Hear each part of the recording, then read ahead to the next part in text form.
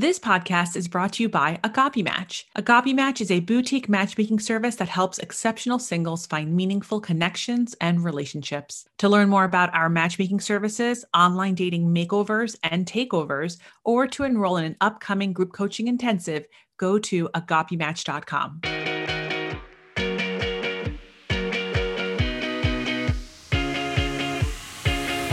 Welcome to Ask a Matchmaker podcast. I'm your host, Matchmaker Maria. For over a decade, I have combined 4 generations of family matchmaking tradition with the modern relationship psychology, behavioral science, and dating trends. With this unique expertise, I answer your dating and relationship questions on the podcast and online. If you're not already following me, weird, but also find me on Instagram. I'm at Matchmaker Maria. In today's episode, I am speaking with Rachel D'Alto. Rachel is a relationship expert, coach, a media personality, and speaker. She has appeared as a relationship expert on Lifetime's Married at First Sight and TLC's Kate and Date. Rachel has also been featured on a multitude of media outlets, including The Today Show, Access Hollywood, and Fox News.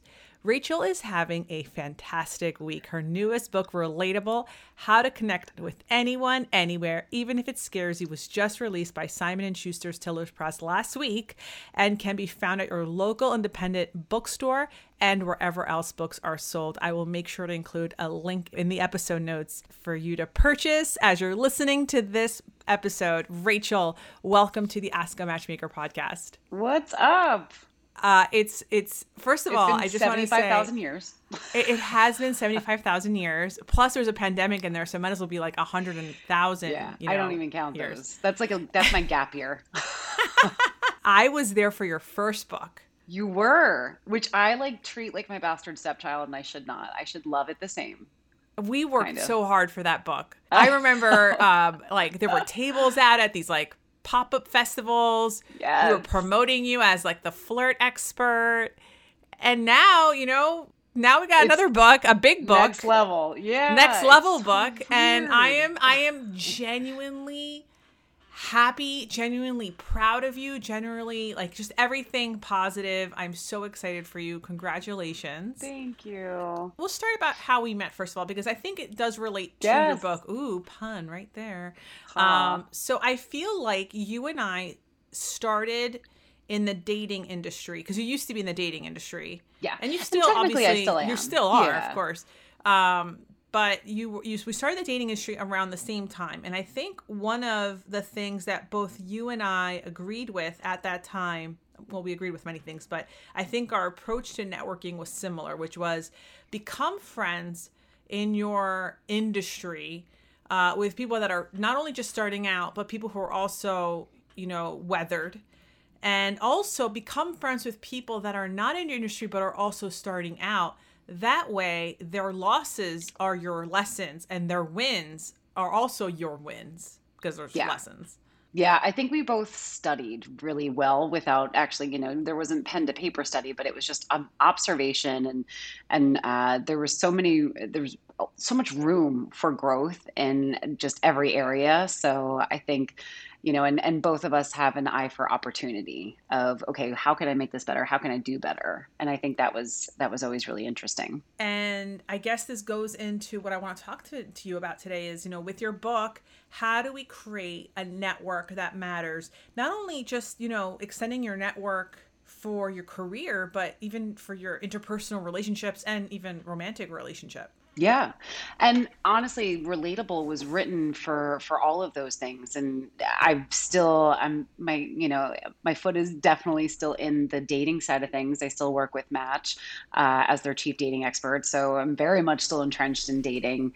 But I also believe in the power of connection so much beyond that typical where people think of it in terms of romantic relationships, because your relationships are everything. And I hear it all the time, but everybody talks about relationships like, I'm building a relationship with this person. I'm like, but are you? And what are you actually doing? And how are you really nurturing it? And does it have the stability and the foundation to be significant for you? Because otherwise you're just wasting your energy. Right. Either you got to be all in or you might as well be all out. So let's talk about your book. The book is Relatable: How to Connect with Anyone, Anywhere, Even if It Scares You. immediately, I see the word relatable. What exactly is relatability? Yeah, it's a great question, and it's one that I asked myself. So, the entire concept for it started when I left Married at First Sight, and I was getting all these messages from viewers that were saying, "Why are you leaving? Oh my gosh, you're the most relatable expert." And I was like, "Oh, I know what that means from a Webster's dictionary term of saying it, but what does that mean, and why do these people feel so connected to me when I'm nowhere near them? I'm behind a screen. I'm not even having a two-way conversation." And so I started to think about what is relatability and why is it so impactful and why are they using that word? And I don't believe in research studies of one. So, I'm not a case study and now I'm going to rest my laurels on it, but went out and really looked at, okay, who do I consider to be relatable? And then what's the through line? And so the through line to me was this is somebody that you want to invest in. This is somebody you want to spend time with. It's someone that you want to sit down and have a beer or a cup of coffee. This isn't just likable because I think we can like a lot of people, but relatability is I want to invest my energy in you, which is to me a next level of that kind of spectrum. As you're speaking, I'm thinking about how I feel like relatability can sometimes also be a poison. And let me give you an example. This last week, I don't know the Kardashian names. Was it, who's the one that's pregnant? Kendall? I honestly have no Kylie? idea. I know it's one of the K's. I think it's one of the K's. No, it's Aren't definitely they the all little. I'm K's? like, oh yeah, oh my gosh, oh my gosh. I said that out loud, but I'm thinking like the little girl K's, not the big girl The K's. makeup one, not the model one. Anyway, that card. That's Okay, Kylie. one of the That's Kardashians Kylie. is We're pregnant, really right? good at this. Yes, and I've never watched the show, but Same. one of the K's is pregnant, and I saw how everyone just kind of rallied behind her, and like even which we have to talk about influencers and relatability after this, but I saw how people kind of rallied behind her, and that same exact day, Olivia Munn announces that she's pregnant with John Mulaney's baby, and that reaction was so toxic from his own followers and audience members. And I feel like it's, I don't think the Kardashians are that relatable, right? There's this major facade that's, you see the production, right? But John Mulaney's entire shtick is relatability. And, like, I don't know if you saw his last special where he talks about like student loans. Like, I was there and I remember laughing so hard that I had to watch the Netflix special just to actually listen to the rest of the jokes that were missed. See what you missed. Yeah. And it's like, okay, you came this relatable. And then all of a sudden it's like, oh, now I'm having a baby. And I just thought it was like, oh, I think his relatability kind of turned itself upside down. I don't know if that makes any sense. Yeah, I'll have to. I didn't see the announcement or the reaction to it, but I think sometimes when people feel like they are that connected to you, they think that they have some sort of investment in you. And just like any relationship, apparently they have opinions about it. So I'd have to dive deeper into that. But I'm sure I think anytime that you have that level of familiarity with someone, especially when it's not a one-on-one relationship and this is something from behind a screen, it could, because even with the people on Married at First Sight, they did feel like they knew you or they had a right to you or a right to reach out to you and criticize you or criticize what you say or what you're wearing and all of these things. So I think there is a level of relatability when you are relatable, someone feels like they have access.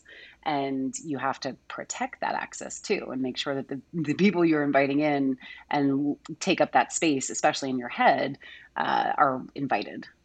So I guess that begs the question then, like, we have some influencers online right now.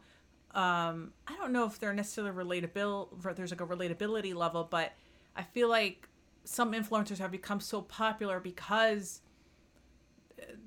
maybe they give advice or maybe they give, I don't know, what's the right word? Like, I feel like sometimes like a dream sequence, like they're living a dream life, like that aspirational. Yes. Aspirational. Yeah. Thank you. See, we're good at this. And what do you think about that kind of like aspirational relatability? Yeah, I think anyone can be relatable and you can be both aspirational and relatable, but I don't think they're always connected. I think oftentimes, and I've seen this with the rise of certain influencers, they are definitely not relatable, but they're not trying to be. And if you own that, then that's fine. They're not looking to connect, they're just looking to portray. But there are some Ooh, influencers I think that do get it.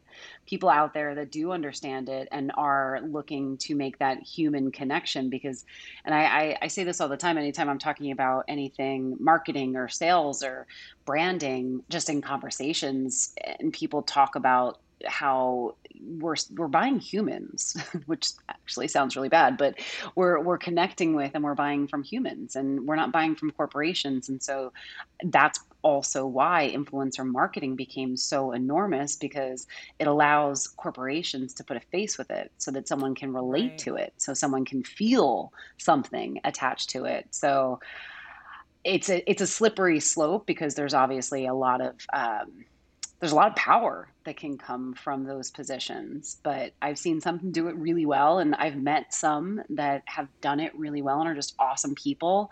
And then there's some that they're not, they're definitely not trying to be relatable at all. Do you think you need to be relatable to establish new networks or networks that can help you in the relationships you want to build?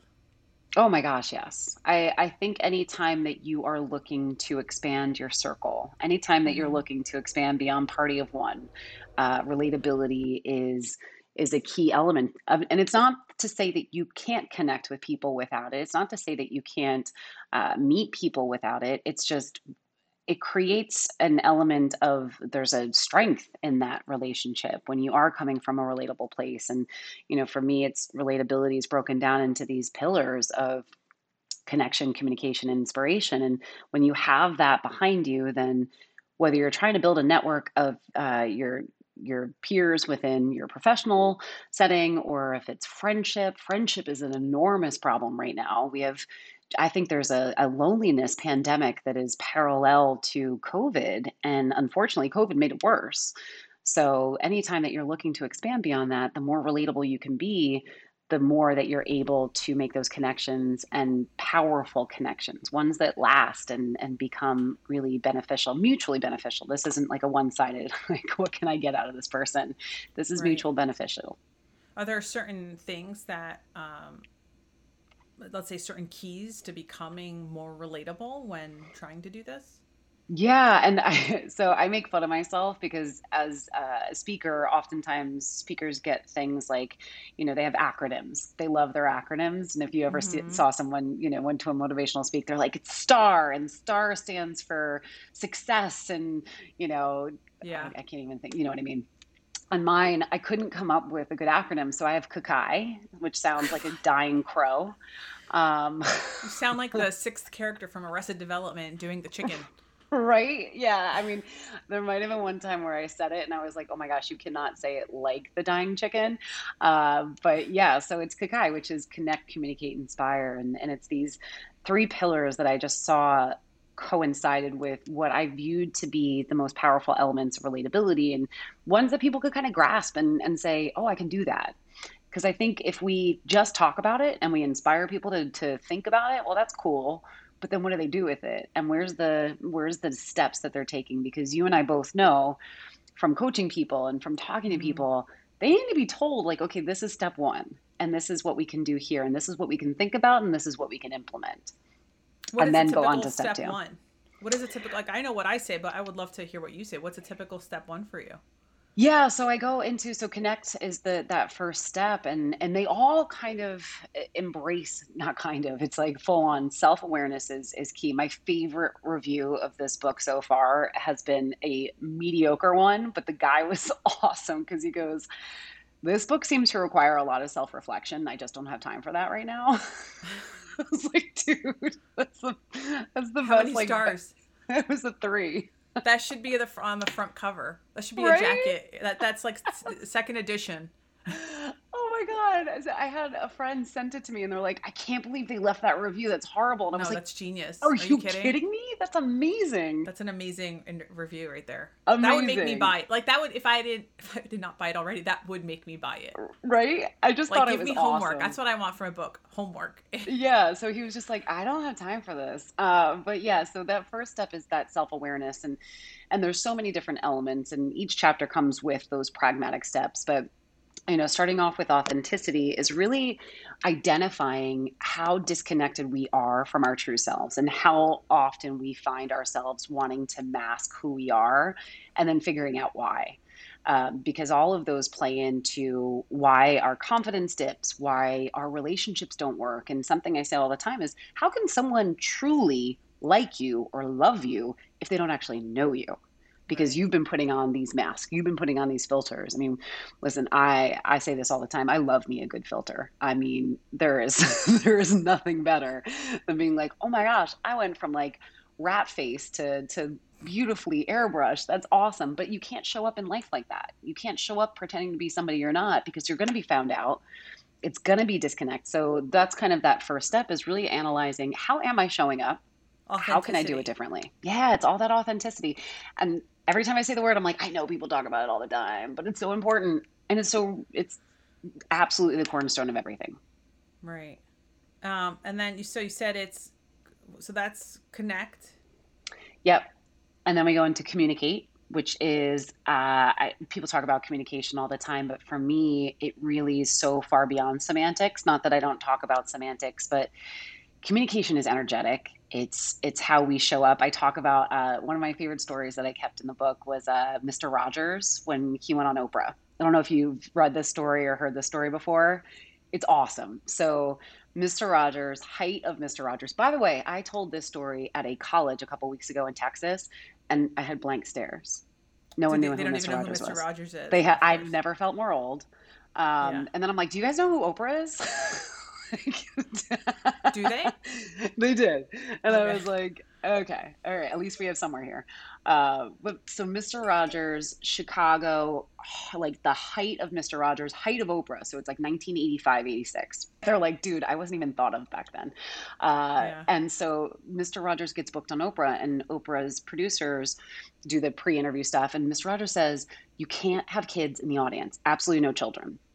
And that's what his team said. They said, okay. So they brought him in, and TV does what TV does and fills the audience with children and families, and then starts I know exactly. I already know. I haven't seen Right? this, but I already know the issue. Go ahead. Keep going. Oh my gosh. So the kids are in the audience. Oprah and Mr. Rogers are talking. All of a sudden, they decide to have one of the children ask a question. And instead of grabbing the mic, the little girl runs towards Mr. Rogers. He stops the interview. All he does is focus on that child. He gives the child a hug. He talks to her for like 10 minutes, which in TV land is probably $50,000, even back in the 80s. And then some other little boy runs up, and he's worried about the train that's going to fall off the tracks. And so he completely ignored Oprah, completely focused on the kids, and just found them to be more important, because that was who he cared about. Like, that was his intention. And so communication, it's a long way of saying it's giving that level of focus to someone. It's ignoring Oprah or ignoring your notifications to allow someone to feel that important. Yeah, and it's also, I feel like he may have also done that it has nothing to do with Oprah. I think it also has to do with like not traumatizing the child. Like, imagine like my son is so obsessed with Britney Spears right now that he'll make me record videos of him dancing, and he's like, can you send it to Britney Spears? Like, can you just text it to her? And he'll be like, what did she say? And now I've created this like situation where I'm like, oh my God, she loved it. And it's like, okay, if he meets Britney Spears one day, she'll probably just run with it. Brittany, if you're listening, if you see a dark blonde child named Yanni one day, please tell him you love his dancing videos. Oh my gosh, that's but awesome.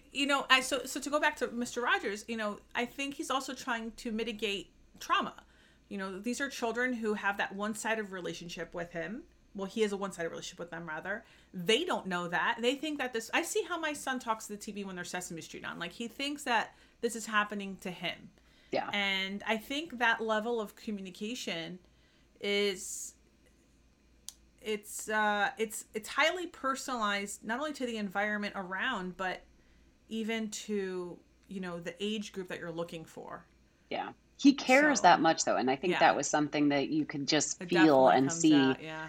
And I don't know that many of us reach that level. And maybe, that's an unrealistic goal, but I'm gonna make it a goal.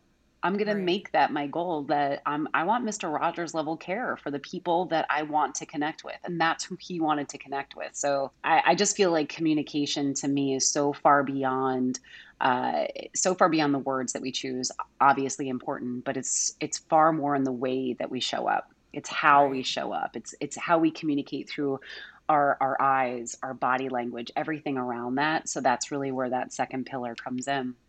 And then it's inspire, you said, is the last one. So Yeah, it's Kakai.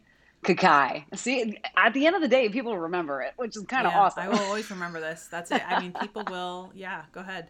So They what is might sound like inspire? dying crows. Is inspire about like the call to action or? It's more so I call it the then what. So you've met this person, you're looking to make these connections, you get those followers if this is an online thing, but then what? What is your purpose behind this? And Simon Sinek does the why, and there's another I just listened to a podcast and someone was talking about the because. And for me it's that then what. It's like, okay, what does this mean? And it doesn't have to always be the same thing. Your intentions can change, but we all know people and we feel it when they have something bigger than themselves that inspires them, and it draws people in and it creates this spark. It's the same thing as if, I was talking to a casting producer the other day and I said it's like that star quality, but when you're connecting with people, it's you can see that light behind their eyes. And it's not only really amazing for being relatable and connecting with people because you're drawing them in at the same time, it's also a protective mechanism. I was reading a study that just came out. Unfortunately, I couldn't put it in the book because I find it so freaking impactful. Is people with purpose aren't as affected emotionally by negativity online. They're Mm. not affected as emotionally by dealing with the likes or the comments, whatever those markers are on social media. People who had a purpose attached to them reacted differently. And I think we react differently in every area when we have something else behind us, something else within us, other than I'm focusing on this superficial element of life. So one of the things that I get asked the most, like, so okay, let me take a step back for a second. I don't know how much, I know you have your own life too. I don't know how much you follow my Instagram, but like it's always like, Ask a Matchmaker Wednesdays. I have a nice little community, all that stuff, right? um Somebody recently asked me, if you were single right now, what would you do? And I mentioned I would do what I did when I was single. In fact, I did some of this with you, where I would pick 2 days a week where I was like, these are my social days, so I have to go to an event, whatever it is, and go out. And the way I described it, I got a lot of introverts who were like, you just described my nightmare. Thank you. And what do you say to someone? Like, I know what I would say, but I want to hear, I think you're such an expert in this. I definitely want to learn from you. What do you say to someone who is an introvert, who the thought of to establish networks, because that's just something you have to do, and be relatable and do the connect, communicate, inspire, just gives them hives. I Yeah. mean, I think even extroverts could experience this social anxiety, right? So what would you say to these people? One is that you're not alone. In fact, you have a lot of comrades out there. There are so many people, from social anxiety to introversion. There are so many people that are far more like you than unlike you, because I think that's a big thing for many people who have any sort of anxiety around this. They think they're by themselves. They think they're the weird ones, and then that just kind of exacerbates any sort of the challenges. So I think the first step is recognition and self acceptance, which might take a minute. And then the second is baby step this. I am not a big fan of throwing people in the deep end. That's actually how I was taught to swim. I still drive by the swim school that I was thrown in the deep end of, and I still resent them and freak out. Not as much as I did when I Wow. was like 6 years old. My mom honestly could not drive down the street. We'd start to cry. My brother and I were both sent to the same swim school. It's still open, still local, and we'd freak out because we just were traumatized by this experience. And so I'm not looking to traumatize people. I'm looking to show them how to do it step by step so that they feel comfortable. And the other thing is if you feel a traumatic attachment to something, you're going to stop. If it feels too scary, it feels like it's going to hurt you physically, emotionally, whatever it is, you're going to stop it. Your body and mind will shut you down. But if you prove your brain wrong step by step, you can start to rewire it. And that's something that I think people don't give enough credit to, proving your brain wrong. Take that first step. Do something so minor, but it's on that spectrum of I want to get to a point where I can do a networking event twice a week. Start with a conversation with one person. Start with a conversation with somebody you don't know online. Reach out to somebody that you're not connecting with on Instagram or LinkedIn or wherever it is that you're looking to make these connections, and start to have that conversation. Start at the beginning step and then take it to the next one and then the next one, because the more that you prove your brain wrong, the more that comfortable you're going to go into that next stage with, and the more successful you will be. You have to set people up for success, because otherwise it's going to set them back. I'm obviously, I'm very extroverted, and I remember when I started going to events by myself, how traumatic that could be. And, just giving myself a really simple goal of like, look, all you have to do is talk to 2 people. Once you talk to 2 people, if you're not enjoying yourself, you can leave. And then what I would do is remind myself that like every single person here is also suffering from anxiety. All you have to do is just say hi to someone. They all want you to say hi to them. Like every single person you've ever been to an event, they're all just dying for someone to talk to them. So just all I have to say is like, hi. Yeah. How did you hear about this event? It's so true. And that's such a perfect goal to attach to it, because I think also once you go in there with some intention, then there's a directive. And I feel the same way. I can't tell you how many times I've gone to an event or a conference and I don't know anybody, and it feels really awkward for me. And then I start to think about the people that I talk to with anxiety around this, because I don't have it. And it's still one of those moments where I feel like I'm being picked for a dodgeball team all over again. I was always last. So that was fun. This is so surprising to me, because I feel like if anyone meets you, it's like, no, you have to pick Rachel. Rachel's got all the grit.